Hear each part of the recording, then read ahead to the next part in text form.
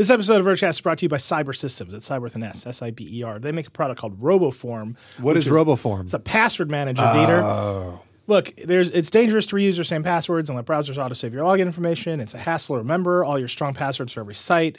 RoboForm lets you instantly generate stronger passwords. It saves those passwords automatically. It logs you in with a single click. It shares logins. So simplify and secure your online journey today with the RoboForm password manager.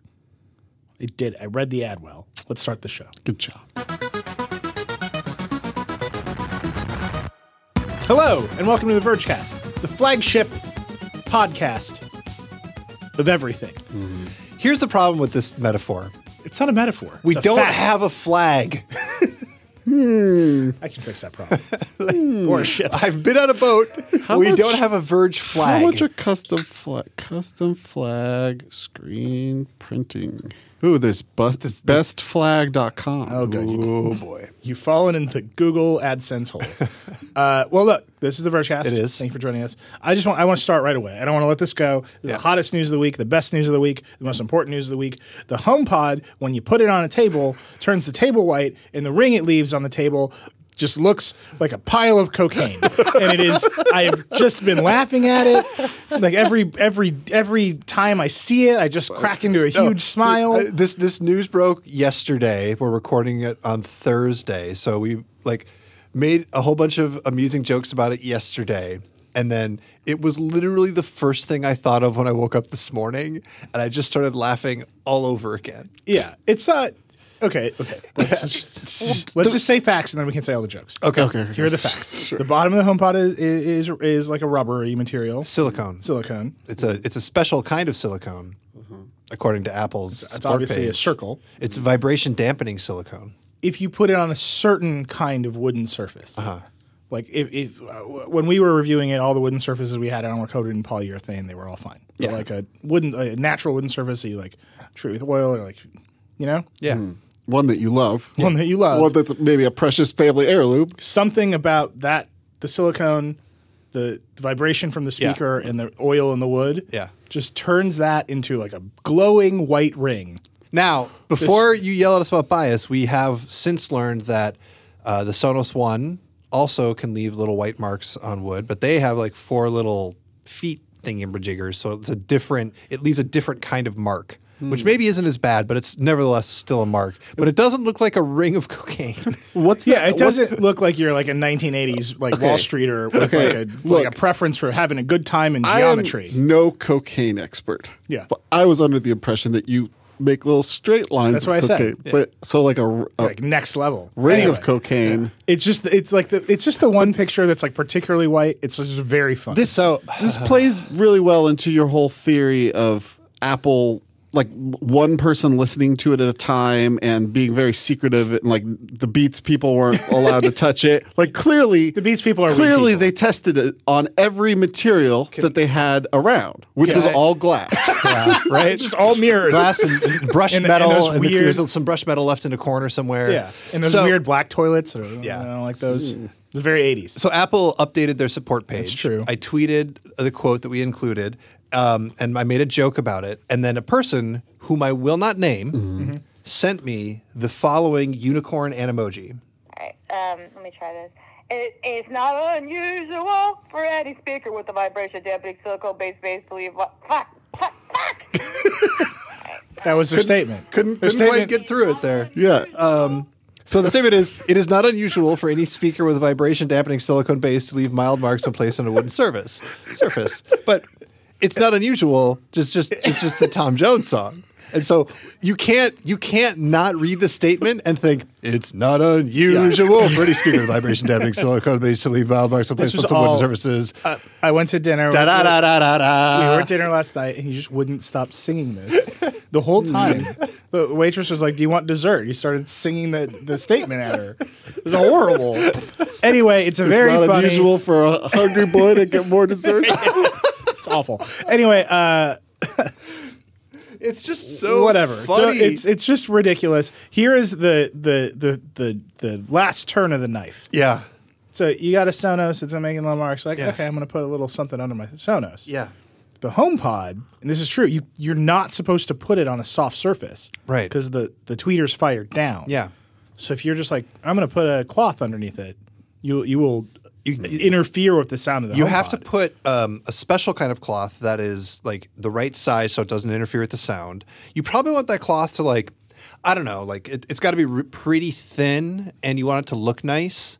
So what I'm saying is we need custom HomePod doilies. Yeah. Please visit my new website, homepoddoilies.com. Someone has already released a leather coaster to solve this problem. Of course. Someone has, yeah. My question is, the Google Home Max. How do you spell doilies? The Google Home Max comes with a silicone pad that's not attached to it. You place the Max on that pad. Can you take that pad and put it on your precious heirloom furniture and then put a HomePod on top of that? This is everyone's strategy. HomePodDoilies.com available. There you go. Nice. Okay, so flags, what kind of size are we thinking? All right. So that is the set of jokes to start the show. Yeah. Just put it on a mirror. Make it the 80s experience that you have always been waiting for. I don't think this is a critical problem for Apple. They should have just told people, don't put this on naturally finished wood. And it would have been fine. Just like they should have told people that they slow down their batteries. Slow down their phones. Slow down their batteries. I don't know how to do that, but it sounds bad. That's why Craig Federighi's hair is so big. It's full of secrets. It's rough. What you got in there, Craig? Wow. All right, so we did a bunch of stuff this week. Real quick, I want to say I drove a Tesla Model 3 this week. What? That video should be up as you're listening to this. So go to the YouTube page, go to the site, watch me tool around the Model 3. Here's what we did, because we only had it for a few hours. Paul and I started Circuit Breaker Live in it, which was really fun. Saw that. But then after the show, I literally just did laps of New York and picked up cool people and talked to them about the Model 3. Ooh. So Marquez Brownlee and I rolled around the Model 3 for a while. That was super fun. Thank you for doing that video with us. Ashley Carmen, we did a series of challenges because, the whole car, the interface of the car is a 17-inch touchscreen. Yeah. So I was like, can you turn on the wipers? And we had to figure it out. So that was fun. And then Lauren Grush and I drove around and we talked about Elon Musk and SpaceX and Tesla and how the different companies are covered. And then I just floored it on the West Side Highway and we both yelled because the car's really fast. That was really fun. And then she drove and she was like, wait, this is really fast. And she floored it and I yelled. It was great. Really good times all around. So check out that video. It should be up at the same time as this. But really, the first segment of the show, even though we've burned 10 minutes of nonsense. Sarah Jong, welcome. Hi. So Sarah, you covered Uber and Waymo last week. And I just want to tell this story, and then I want to ask you about the trial in the case. But while you were covering it, you were filing daily dispatches from the trial. It's like this overheated trial. Waymo is obviously a division of Alphabet, the self-driving car division. They're suing Uber for a long thing that boils down to you stole trade secrets from us about self-driving cars, particularly LiDAR. And Sarah was covering the trial every day. And this is a true thing. A major PR person called me from Uber and said, is Sarah going to be covering the trial every day? This is a fact. And then emailed me, not called me. And then was it Thursday that you published? I'm not sure if Waymo has a case. It was Thursday, right? Yeah. On Friday. Well, so actually, my favorite part of this progression was the day before. Nobody likes Uber, and they can't play the underdogs because they're too underhanded or something. Yeah, it was evil. Like Uber's too evil. Nobody likes them. And then Waymo doesn't have a case. And then on Friday morning, very, very early, they just settled. They're like, whatever, we're done. We settled, and they just walked away. So Sarah, tell the listener about the case and what you saw there, because it's so complicated. What was actually happening. But from the outside, it just looks like two big companies fighting it out. And it just seemed like they accomplished nothing. Yeah, that's one way of looking at it, for sure. I mean, what it boils down to is some guy who was, I guess, really overpaid and considered sort of this genius in the self-driving car market got poached. He left Google because he was mad, and he went and founded his own startup. And that startup got acquired by Uber, and Google was really, really mad about it. And in the meantime, he pulled some really shady things. He recruited people for that startup while he was still at Google, and he downloaded 14,000 documents and walked away with them and was really shady about it. Not only is it really weird to download 14,000 documents from your work and then suddenly quit, but it's also pretty shady to then move them onto like backup disks and put them into your closet and then like suddenly find them when it's like, when you're about to get acquired by a competitor and be like, oh, hey guys, by the way, I have these documents. What should I do with them? And then also to delete all of your text messages about the documents and also to delete the text messages about deleting the text messages. And there was a whole thing, right? So basically the core of this case is this guy did something super shady. And from there you have this thing where Google, for whatever reason, got a forwarded email from like a hardware parts like manufacturer that sent them a chip 2D model, and they're like, "Wait a second, this chip looks familiar." and then from there, the lawsuit proceeds, where they go, "Wait, he downloaded how many documents? What happened here?" And then they sue, and it just turns into this huge thing. In the middle of them suing, like Travis gets ousted from Uber. Anthony, that's the guy who downloaded the 14,000 documents, allegedly, he gets ousted from Uber too. The startup that they acquired that was supposed to solve all of their self-driving car problems, they blow all of their benchmarks. They just don't meet any of their benchmarks. It's just one thing after another. There's a new CEO, and then meanwhile, basically it's one of the funniest cases I've ever seen because everything points towards Uber looking super guilty, right? And then it turns out that there might not actually be a case. Right. When with the case sort of narrowed down, they threw in all of these patent claims, they threw in a bunch of unfair competition, all of this stuff, but it really boiled down to trade secrets, 8 trade secrets. So we have no idea what the trade secrets are. They probably have something to do with circuit boards and chips. And in order to prove trade secret misappropriation, you have to prove that the trade secrets made it over from Google to Uber. There has to be a cause and effect kind of deal, right? When you have patents, you don't have to prove cause and effect. It's enough that it violates the patent. But in this case, you do have to prove this sort of, the documents made it over from there to the other place. And there just isn't really that proof. All you have is they could have. There's no slam dunk, they definitely didn't. But there's no affirmative case that's for certain either.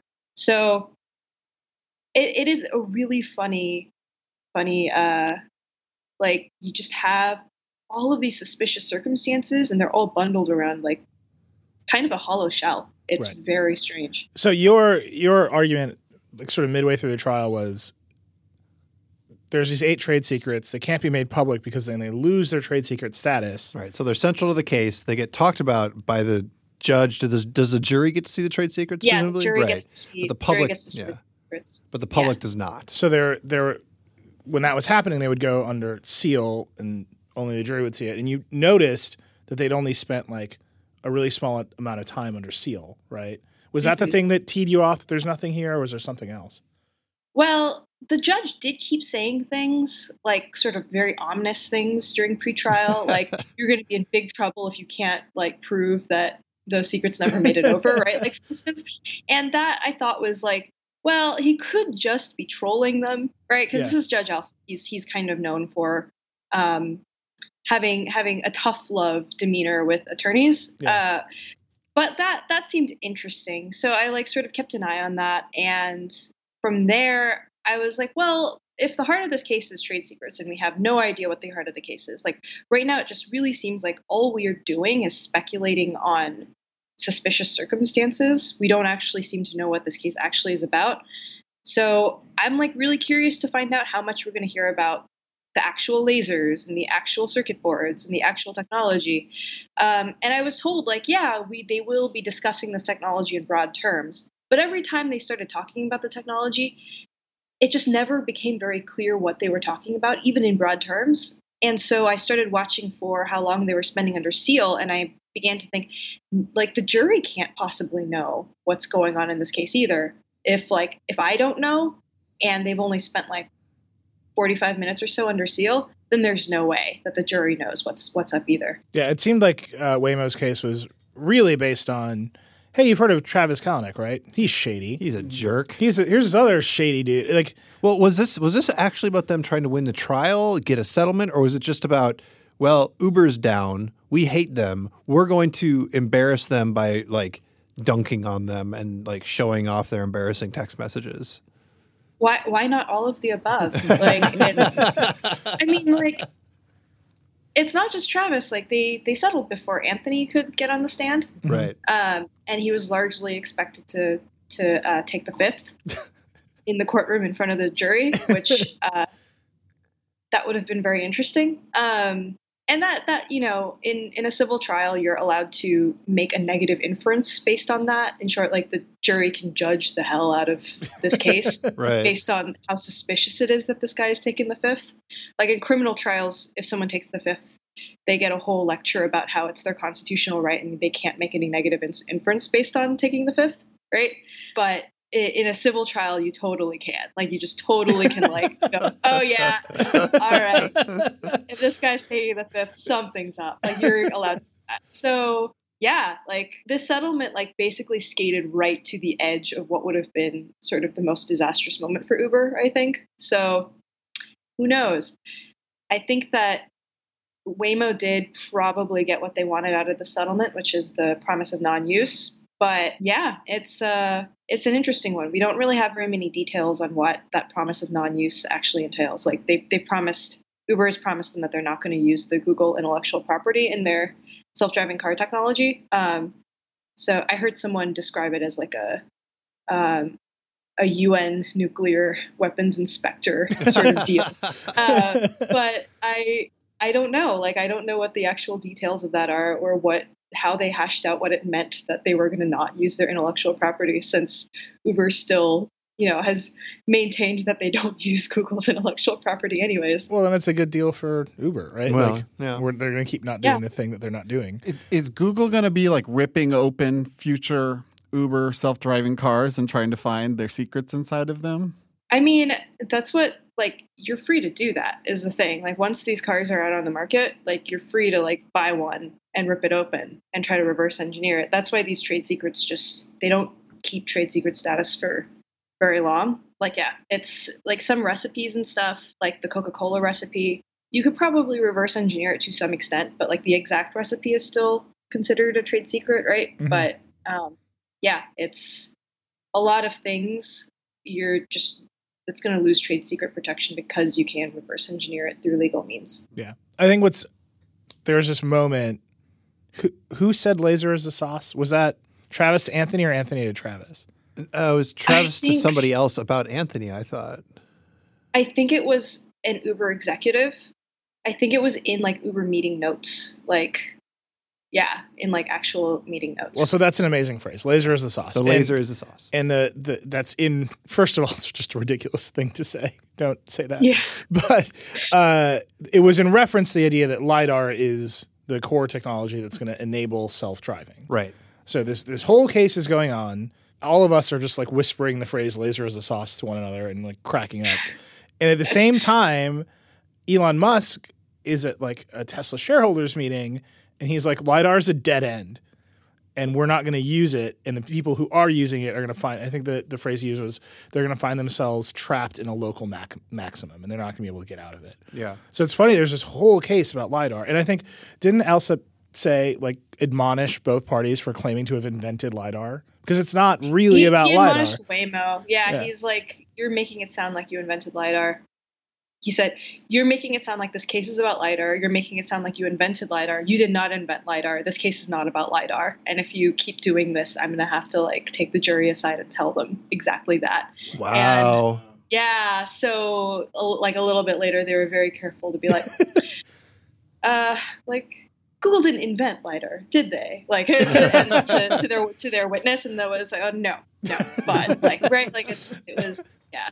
But it's funny that this case is about this like very narrow subset of how LiDAR is used or implemented, and at the same time, Elon is like, actually, this is all nonsense, and it's not the right approach. But this case was also about Waymo feeling pissed and like betrayed and angry. It was about quote Sergey being quote super unpumped. Yeah, it was Larry. It was Larry. Damn it! Larry was unpumped. It was. I mean, it seems like Waymo put Uber on trial just to just to quote them. And then they're like, well, we done and done. But Uber has like a new CEO. His tone is really apologetic in his statement. We're sorry. This was a distraction. We're going to keep moving. What's your read now that it's over? What's your read on sort of what happens next for both of these parties? It's kind of almost a business as usual kind of thing, right? Like we've gone back to sort of the normal state of affairs.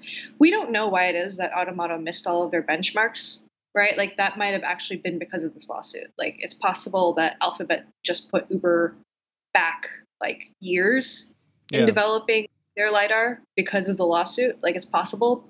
It's also possible that acquisition was not all it was cracked up to be, and that it was a garbage acquisition, and that they were going to miss all of those benchmarks anyways. But yeah, it's I think we're sort of back to both companies are back to doing the thing, and since we don't know what the trade secrets were, maybe they were really important and valuable, or maybe they were just not quite the sauce that everyone thought that they were. And then lastly, you were mentioning to me the other day that there were some patents involved, that some of the patents had been invalidated. No, they are not invalidated yet. So I believe, how many was it? Like 4 patents were involved, and then 3 dropped because it turned out that they were not implicated in the case at all. Like they were just not being used in the tech. And then the 4th patent, there was an ex parte proceeding. So like a third party came in and went like, hey, I think this patent might be invalid. And then so we've gotten a non-final office action that's like, yeah, we think this patent might also might be invalid too.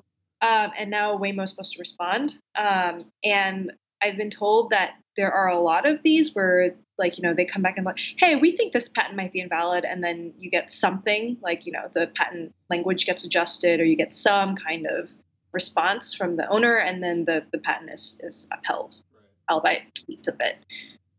So that could be the end result of this. But yeah, throughout this whole thing, that patent has been just sort of hanging out in the background. The one patent that might be relevant. All right. Well, thank you so much for joining us, Sarah. I completely enjoyed your coverage of this trial. It was, you don't usually get amused at IP litigation, but it was such a circus from start to finish, and it was amazing to have you actually covering it and pointing out how. I mean, I credit you for making them settle, basically. I don't know if that's true, but I think the 4 of us and the Vergecast listeners, we're all just going to believe it's true. Yeah. Because you definitely shamed them into being like, we should just stop this. I mean, it's a good fan fiction universe to live in. Exactly. All right. Thank you so much, Sarah. All right. Thank you. Bye. All right. I'm going to read a quick. Sarah's great. Yeah. I've been such a fan of her coverage for so long. It's so cool that she works here. Do you think next time we have her on, she can talk about how we should get rid of all patents? Yeah, y'all can have that fight. I'm going to go have fun with my new laptop that has a GPU. Play some of those great Mac games. Tux Racer. Tux Racer. I got a new laptop. Well, I got an old laptop. Cro-Mag Rally. I needed, my laptop was dying in Vox Media IT. I put in the request ages ago, and they were just waiting for someone to turn back in a 2015 MacBook Pro. Riven. No touch bar, GPU. I have it now. It is perfect. It has all kinds of ports. Where in the world is Carmen Sandiego? I will say that I've had it on for approximately an hour and a half now. The battery's down to 71%. Ooh. Anyway, I'm going to read an ad, and then we're going to keep going. Ready? Playmaker football. Go. No, it's for mattresses. Who doesn't love mattresses? From a company called Mattress Firm. One question for all that. I'm going to listen to a podcast, help me fall asleep, people. Are you struggling to get some shut-eye? If you answered yes, you are in luck, because we have a great tip for how you can fall asleep more easily. It's Mattress Firm, America's favorite neighborhood mattress store. It lets you stretch your budget when you're looking for ways to improve your sleep. They are more than mattress experts. They got a whole package that helps you transform a mattress into a bed, from adjustable bases and sheets to headboards and bedroom decor. They have you covered, literally and figuratively. Whoa. I'm not sure how the figurative covering works. But anyway, go to mattressfirm.com/podcast, see what the deals are. They even offer you a 120-night sleep trial to ensure perfection, 120-night low-price guarantee so you know they paid the perfect price. Go to mattressfirm.com/podcast. Learn how your sleeping could be monumentally improved. And if you are still awake, it's too late for you. No, the podcast is starting now. No, get some sleep. We'll be here in the morning. The end of the ad. Look, I'm not going to tell you how to live your life, but maybe there's something else to listen to when you're trying to fall asleep. It's not us just goofing. Listen to like a Vox podcast. Wow. Yeah, the Weeds is real boring. Listen to that. Sorry. No, they're great. I love them. They're starting a new podcast, Today Explained, every day. They explain the day to you. They're explained. Today is Tuesday.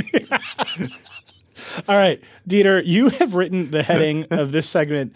It's in all capital letters. It's bold. It's bigger than usual. It's an H2 header. It says, all software is broken. It is super broken. Everything is super broken. tired of companies shipping betas and bad betas, and then just like bugs are fine, but it just, I don't know. This week, you look at the scope of crap that was broken, and it just feels like too much.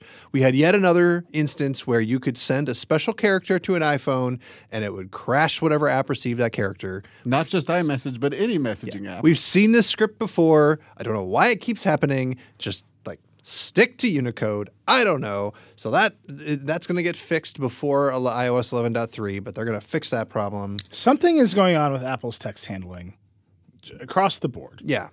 Right? They had the weird bug where it was replacing characters. Yes. Right. The iOS keyboard still just capitalizes words at random all of the time.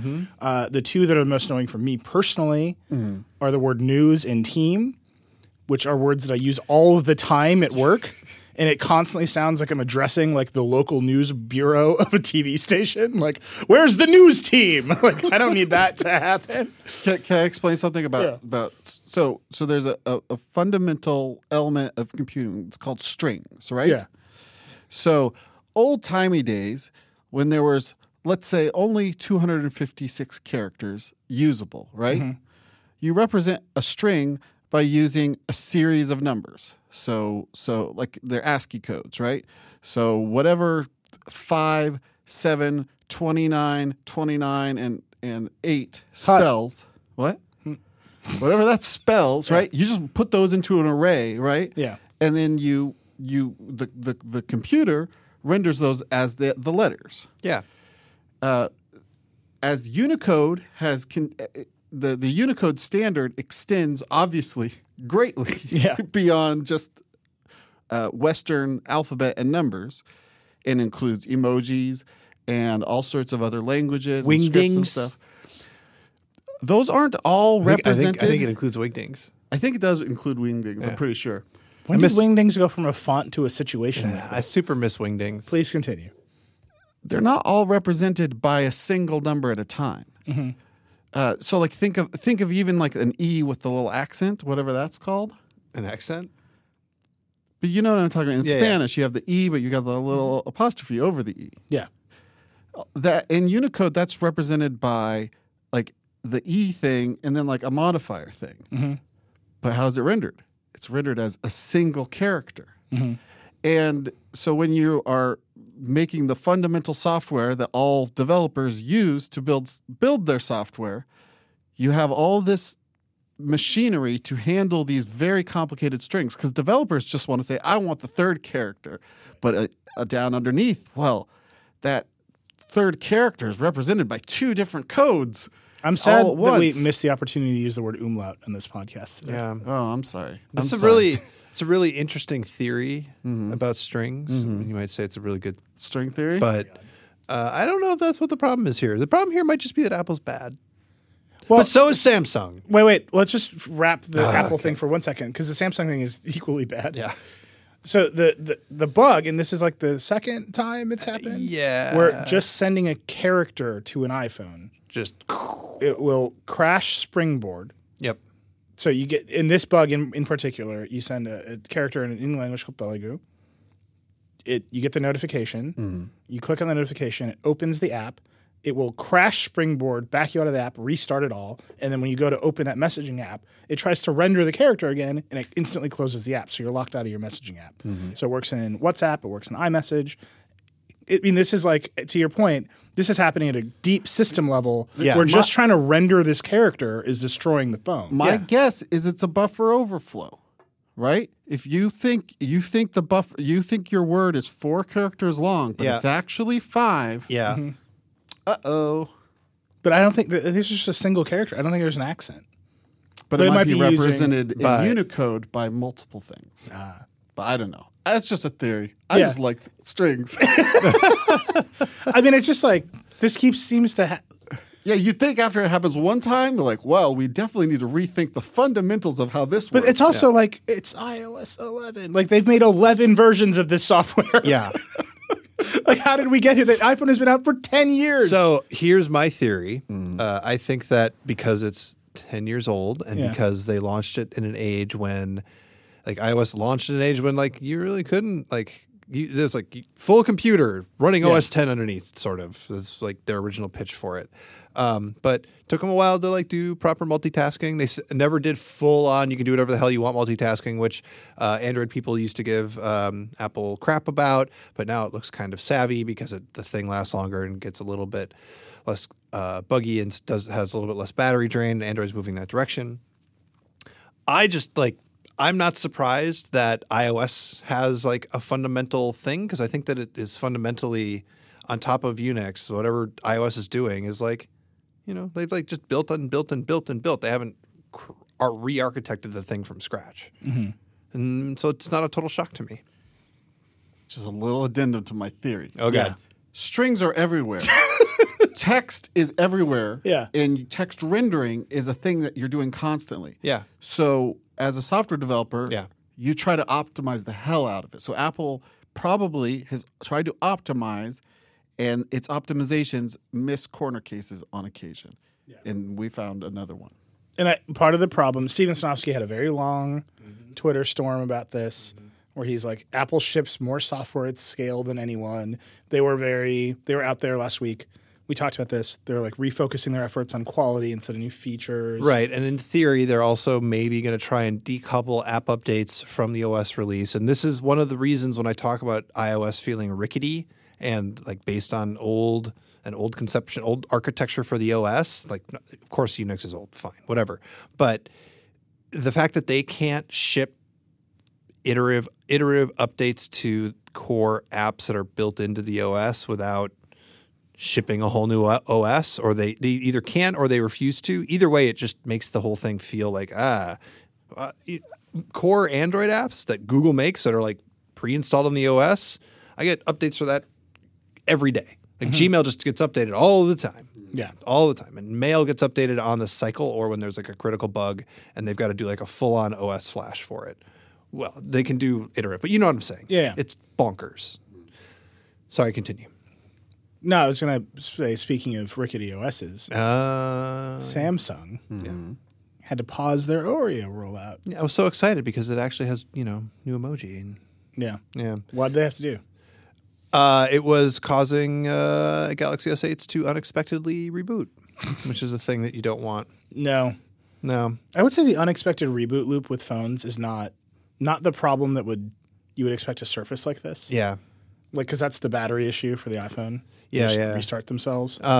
There's also a little bit of angst because Samsung opted not to treblize Oreo on the Galaxy S8. We kind of knew they would. We figured they wouldn't. It was too much work. Trebleization is with the increasing modularity of the system, right? Yeah, so all your customizations are separate from the core OS so that if Google wants to issue an update, they just can, and then your customizations have to be done in a standardized way so that they can update the OS underneath your customizations and they don't have to wait for you to get the updates out. In theory, it also makes it possible to more easily flash ROMs on phones because you can just create the ROM and then since all the ways that customizations get done are standardized, then a ROM that gets made for one phone could theoretically work on another phone if they both use treble to create that underlying layer. So theoretically, if Samsung had done the work to use treble, this wouldn't have happened. Well, theoretically, if Samsung had done the work to use treble and then you could just be like, well, Samsung, your OS sucks. I'm going to go to XDA developers and I'm going to download, something else, Lineage, whatever, and I'm going to, or is that what they're called now? What replaced Cyanogen? Was it Lineage? You're deeper in this hole than I am in. Remember Cyanogen had the I whole remember drama? Cyanogen. Yeah, I it's remember the Lineage. drama. I'm right. Yeah. Right. I knew you were right. I trusted you. I just wanted you to believe in yourself. I don't know. Essential just is put out a beta for 8.1, which finally fixes they couldn't get 8.0 working. They're like, 8.0 is so easy, and we're going to do treble, and like we'll get this done in a couple of weeks. But they like introduced a whole bunch of jank. Yeah. A bunch of scroll jank. They call it scroll jitter, but we all know it's jank. They got their camera software. They got HDR auto working finally a little bit. Oh. Looks like a little bit better. They got new colors. Anyway, like another example of software is hard and it's annoying. Can I do my favorite one? Ooh. Favorite one of the week? Yeah. Yes, please. So I mean I have a Jeep with Uconnect. Yeah.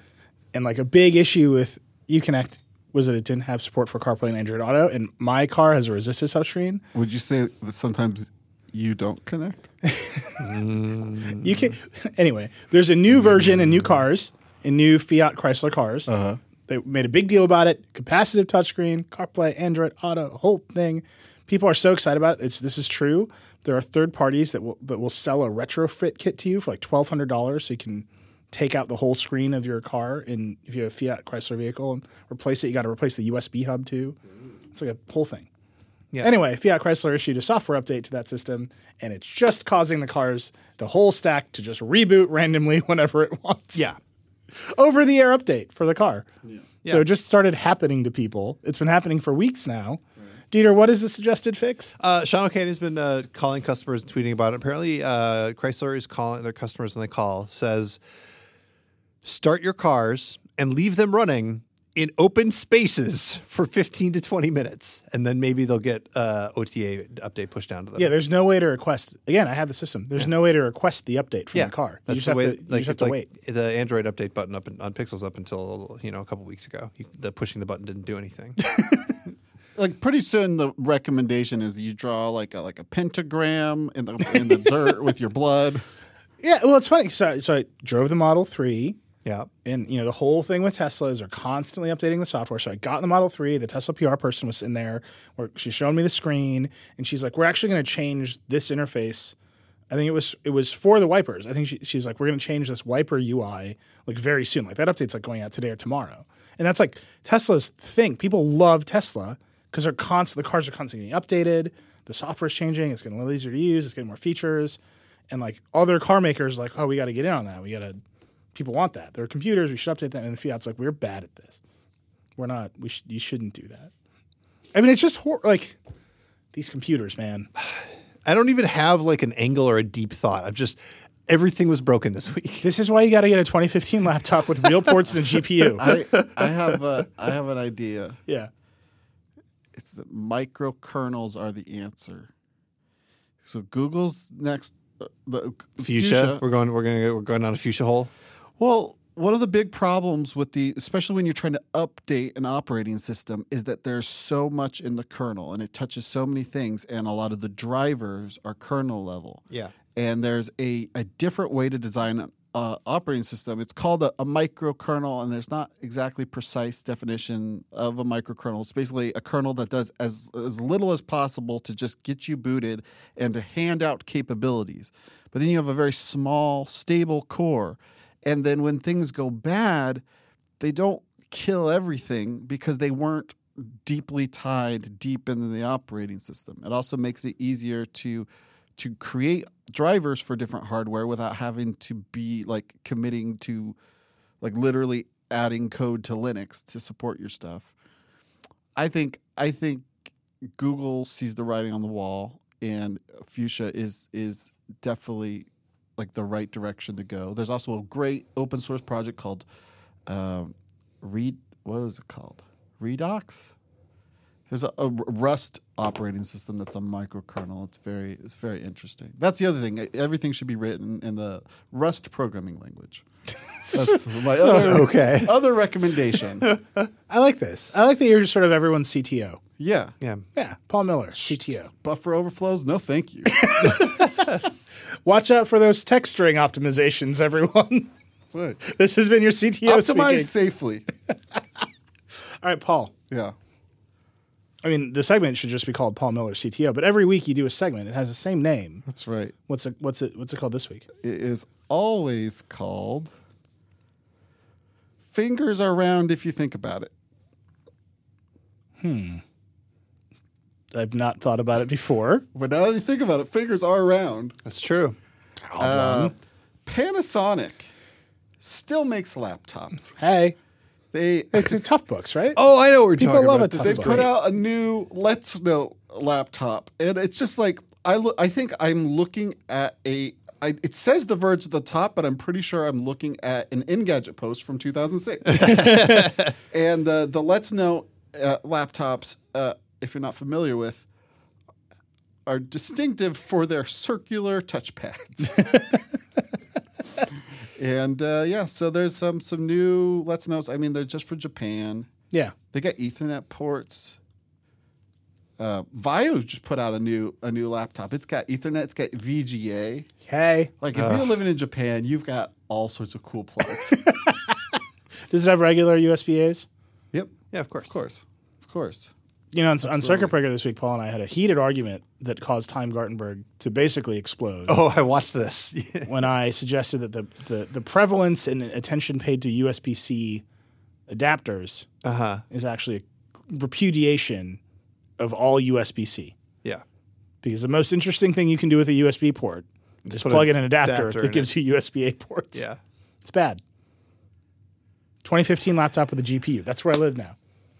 But the hub idea is still powerful. The hub that both charges your laptop and also gives you access to plugging into other things.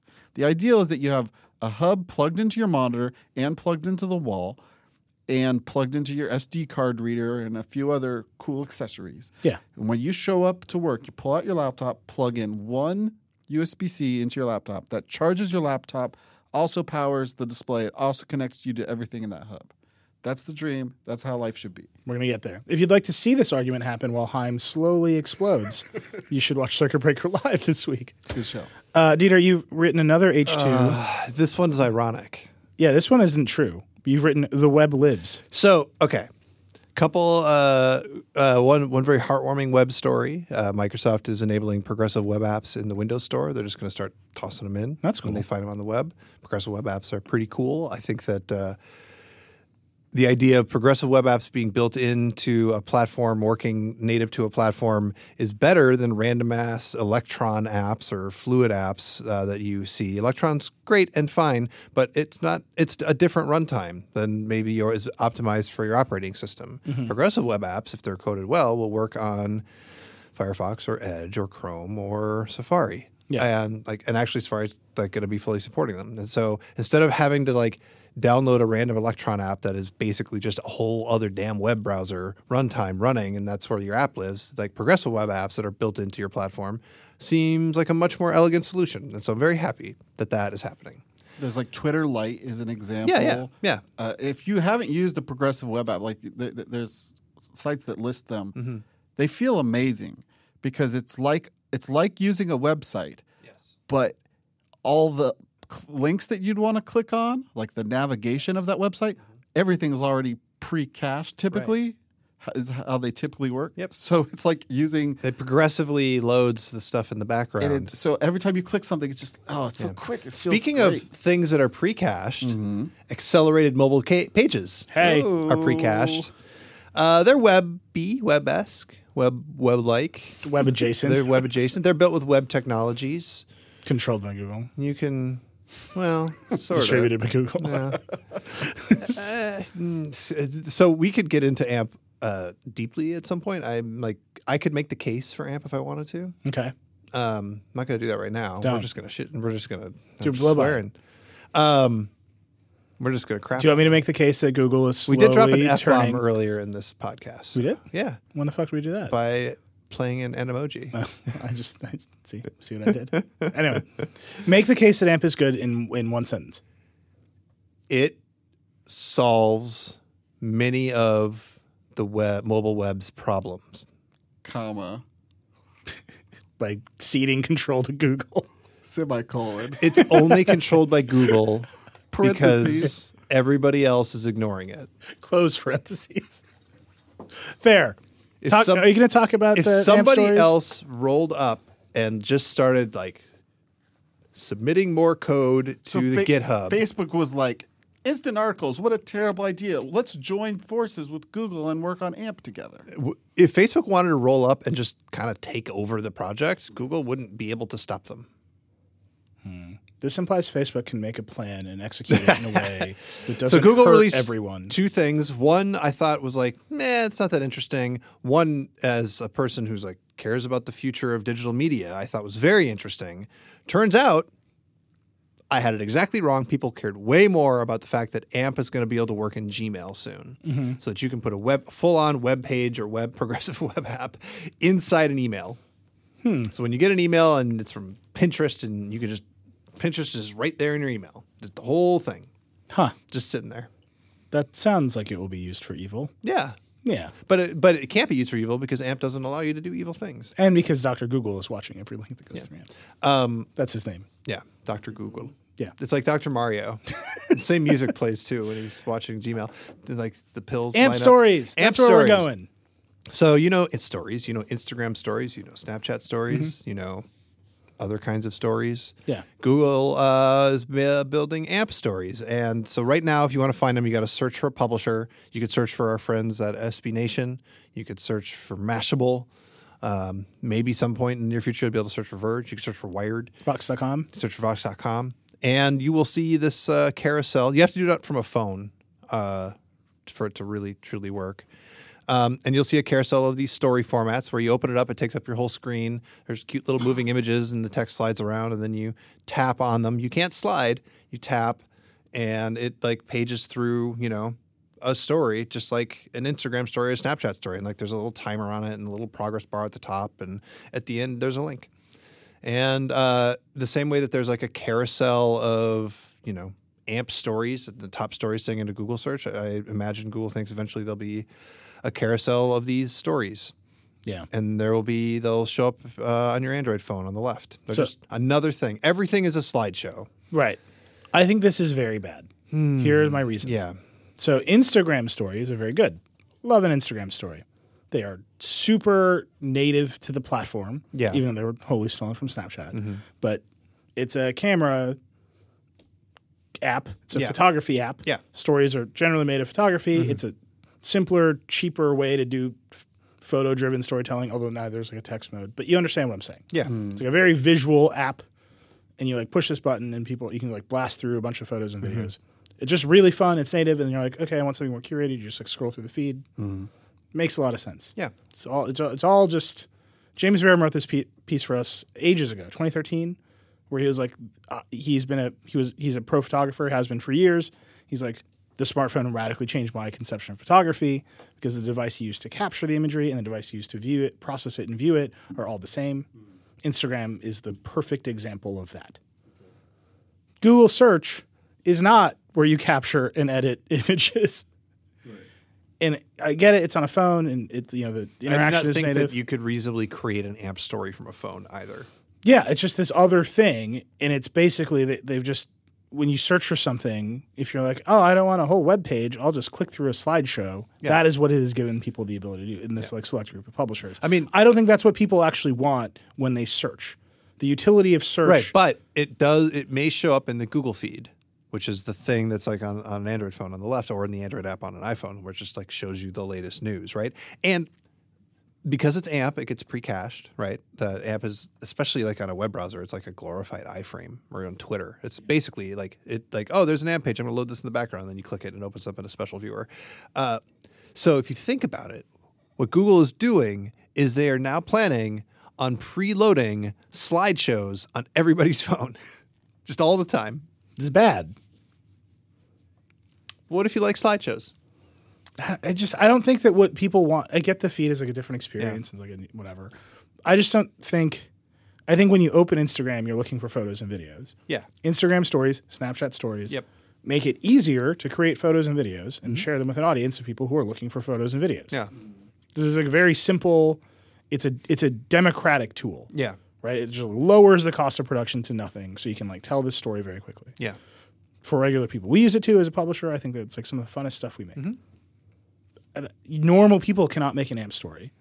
Normal people cannot make a a website. It's like this weird. Well, anybody can make an AMP story, but Google is only showing the developer previews. But anybody can go and make one, and you could link to it. And if you link to it from a desktop, it's like this weird like carousel looking thing. If you link to it, if you click the link on the phone, it takes up your full screen. If you rotate your phone into landscape, it breaks and tells you to go back into portrait mode. It's a real thing that happens. I don't know what need they were serving with this, and I don't know what the need they're serving is that slideshows make a lot of money because you can put an ad every third slide. And they're sticky. And people click on them. This was like, do you remember like, back in the late 2000s, everybody was making slideshows for everything and like you had to reload an entire page and everybody got real mad at slideshows? Yeah. Now it's 2018 and we're making them again, except now they're fast, native, and pre-cached on your phone. How do you feel about You're welcome. Twitter's slideshow presentation of information? Like Twitter's moment type thing. Oh, I deeply love it. Yeah. Yep. See, I'm fine with Twitter doing it. I feel like it's very easy to ignore when I want to, and I can get it when I need it. Google doing it though feels a little bit like Google gobbled up the world's information and is presenting it back to me in a information for babies kind of format. right. And I go to Google to win debates with my friends. Meanwhile, if we're talking about relationships of giant companies, publishers, Code Media Conference is wrapping up as you're listening to this, or maybe it just finished. Facebook got up on stage and basically told all of us news publishers, yeah, no, we did a bunch of stuff and some of it didn't work out so well, and we don't really know what we're doing either, and it's all an experiment. So if you want to come and experiment with us, go for it. Otherwise, it's fine. You can leave it. Doesn't matter. Which, that's honest and true. And my wife works for Oculus, which is a division of Facebook. There's your disclosure. But it's also like there's a bunch of people that got hooked on that Facebook sauce. A bunch of publishers that need it. Mm-hmm. And Facebook is now like saying, yeah, come on in. Play another round of the Hunger Games. Yeah. I don't know what that company is doing. Yeah. I think they are bad. There's an amazing post on BuzzFeed by Katie Natopoulos, who basically posted a video that she knew all her friends would hate. And so that because they comment on it, telling her that they hate it, Yeah. Facebook sees that as engagement. Yeah. And so it keeps on popping up to the top of everybody's feed. It's great. It's really good. Wow. I think companies like Google and Facebook really shoot themselves in the foot when they try to make their algorithms a little too clever. Yeah. I think Facebook should shut itself down. That's my answer. Wow. I mean, we've made big bets on Facebook. We launched Circuit Breaker as a Facebook page. It did very well. A lot of people like Facebook. We launched Verge Science on Facebook to distribute better kinds of science videos because we saw a huge opportunity. Great, right? We took the ride with Facebook. The things are still doing well. Circuit Breaker is one of my favorite things. We have a whole live show called Circuit Breaker Live. That's true. We did all the things, but every time I think about how they assess their responsibility to their customers, they either say we don't have any, or they say some words that I think they like program to sound like the right answer. Like they ask a computer for like, what is the right answer, and the computer like spits out keywords, and they just like say the keywords, and I just look, I don't trust Google, right? They're like a big company. We cover them. They screw up. They mess up. Apple's a big company. We cover them. They screw up. They mess up. Their interests are generally aligned with the people, with the consumer.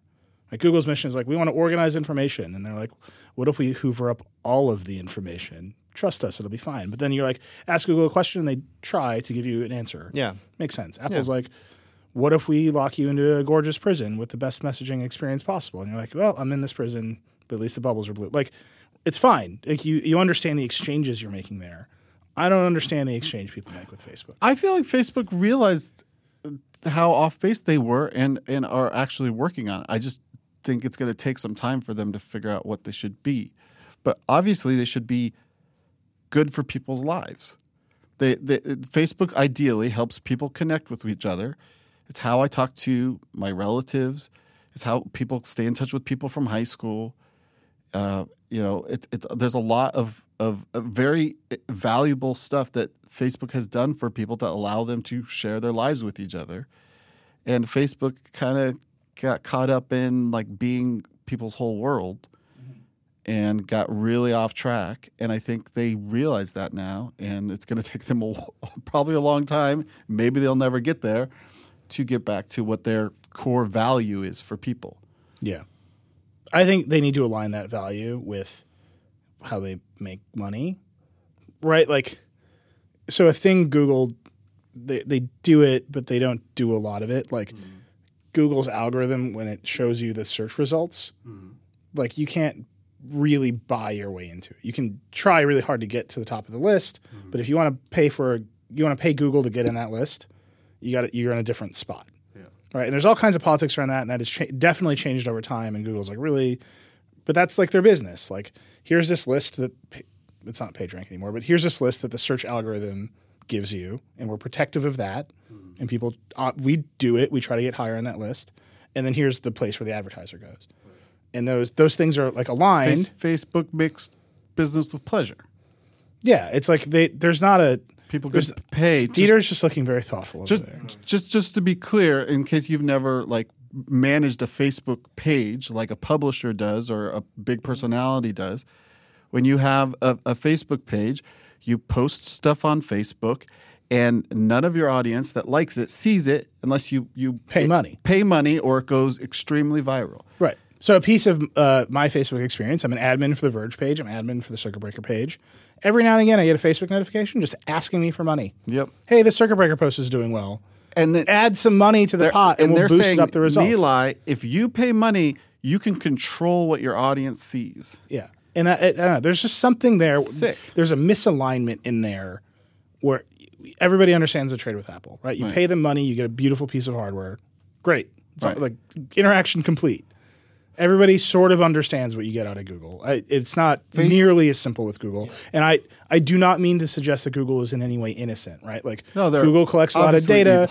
The whole YouTube situation is like very messy and complicated. They're blocking ads in Chrome now. They're taking over the web by literally restricting what ads and like potentially favoring their own ad network because the web is their revenue platform. They're building AMP and AMP Store. Like there's no innocence. They're not like naive, but I think people understand the transaction that they're in with Google, right? And like I would personally like people to care more about their privacy and data collection. They don't because they're getting a ton of value back out of Google. Facebook should focus on its core money-making opportunity, which is using the fact that it listens to what everybody says to make targeted advertising. Oh my God.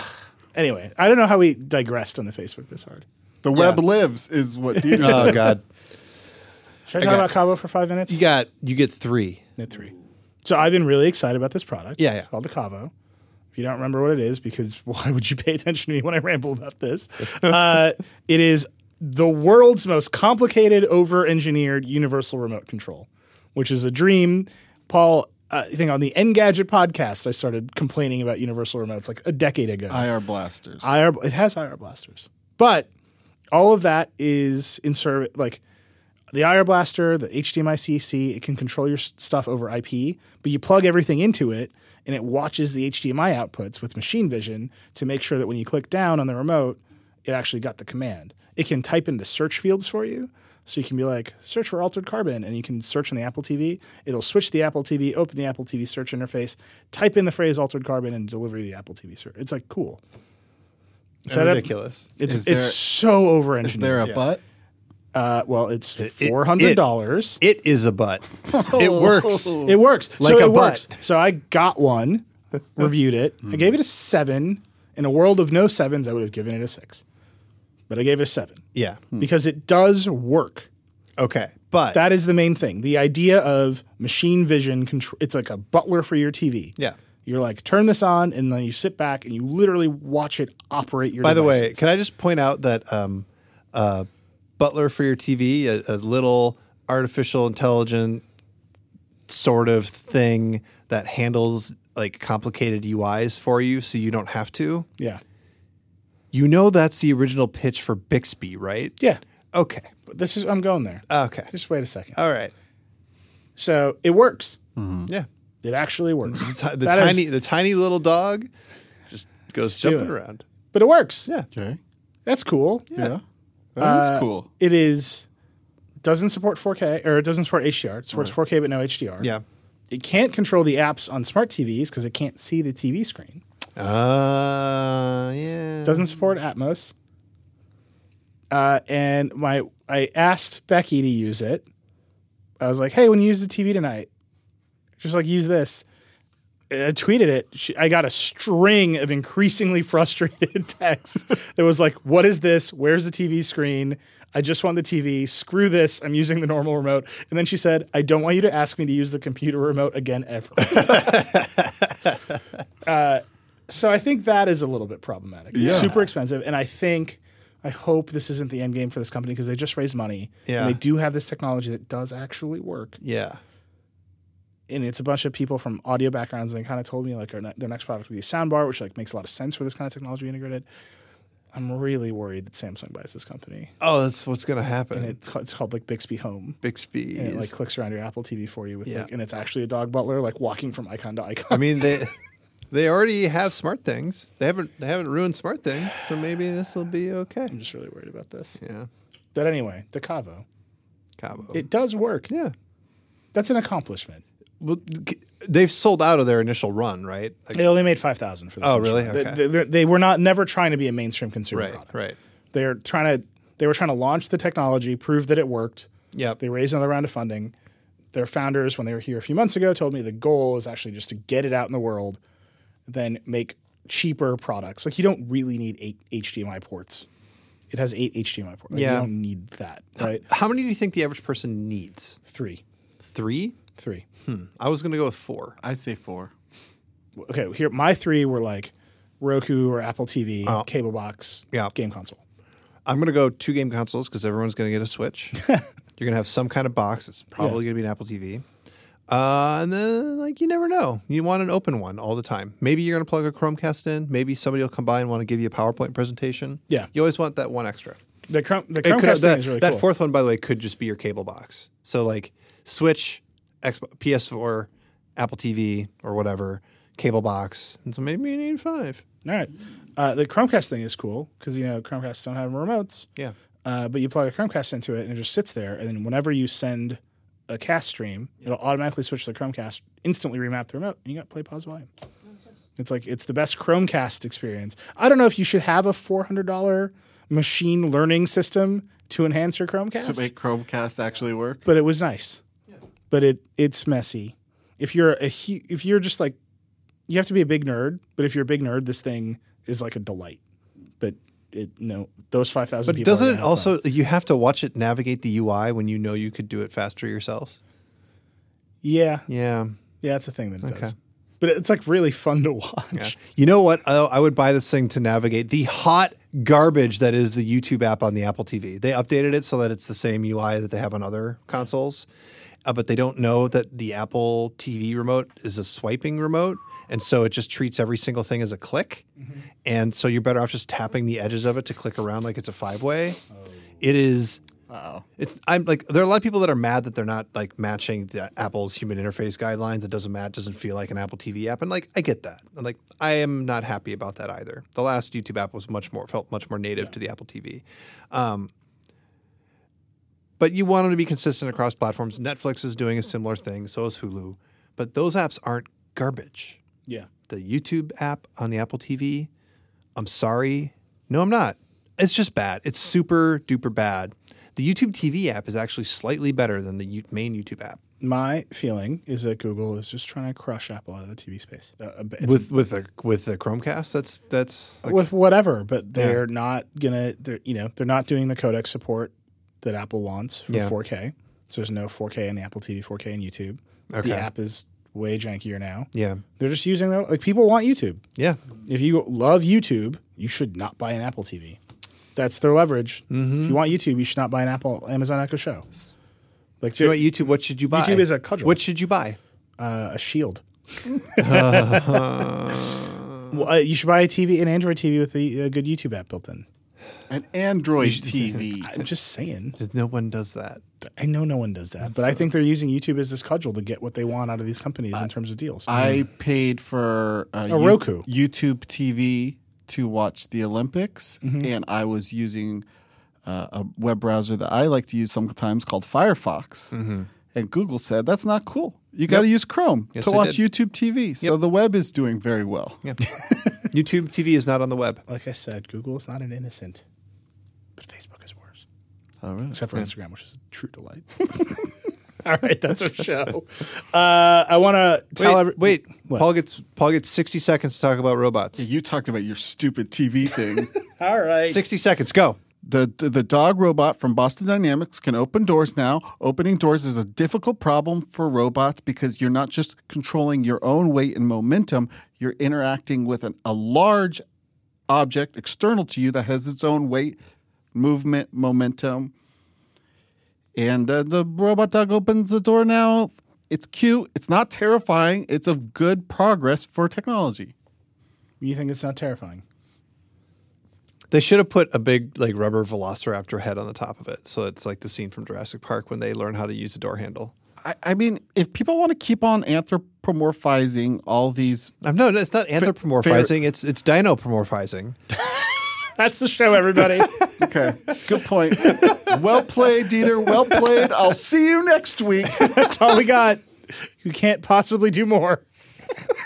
We will unfortunately be at South by Southwest, where we'll be unfortunately inflicting this experience on you. So if you're coming to South by, come. The Vox Media has we'll be at the Belmont. They're naming it the Deep End. It's our activation. It's true. Ezra will be there doing some podcasts.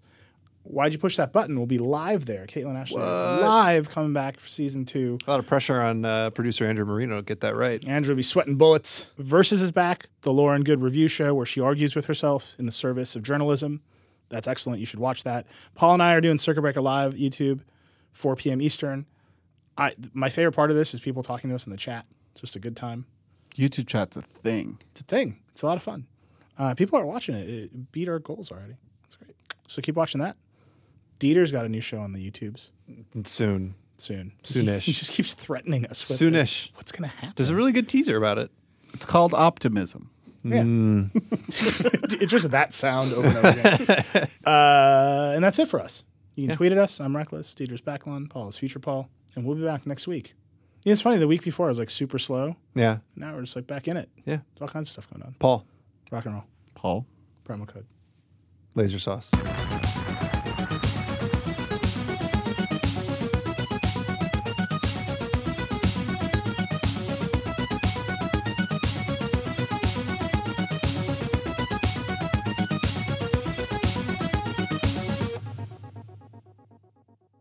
I'm Sean Rameswaram. I'm the host of Today Explained, a new show from Vox.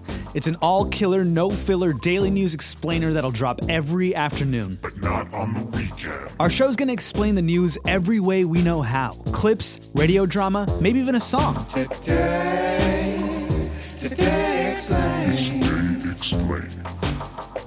Subscribe now in Stitcher, Apple Podcasts, or wherever you listen.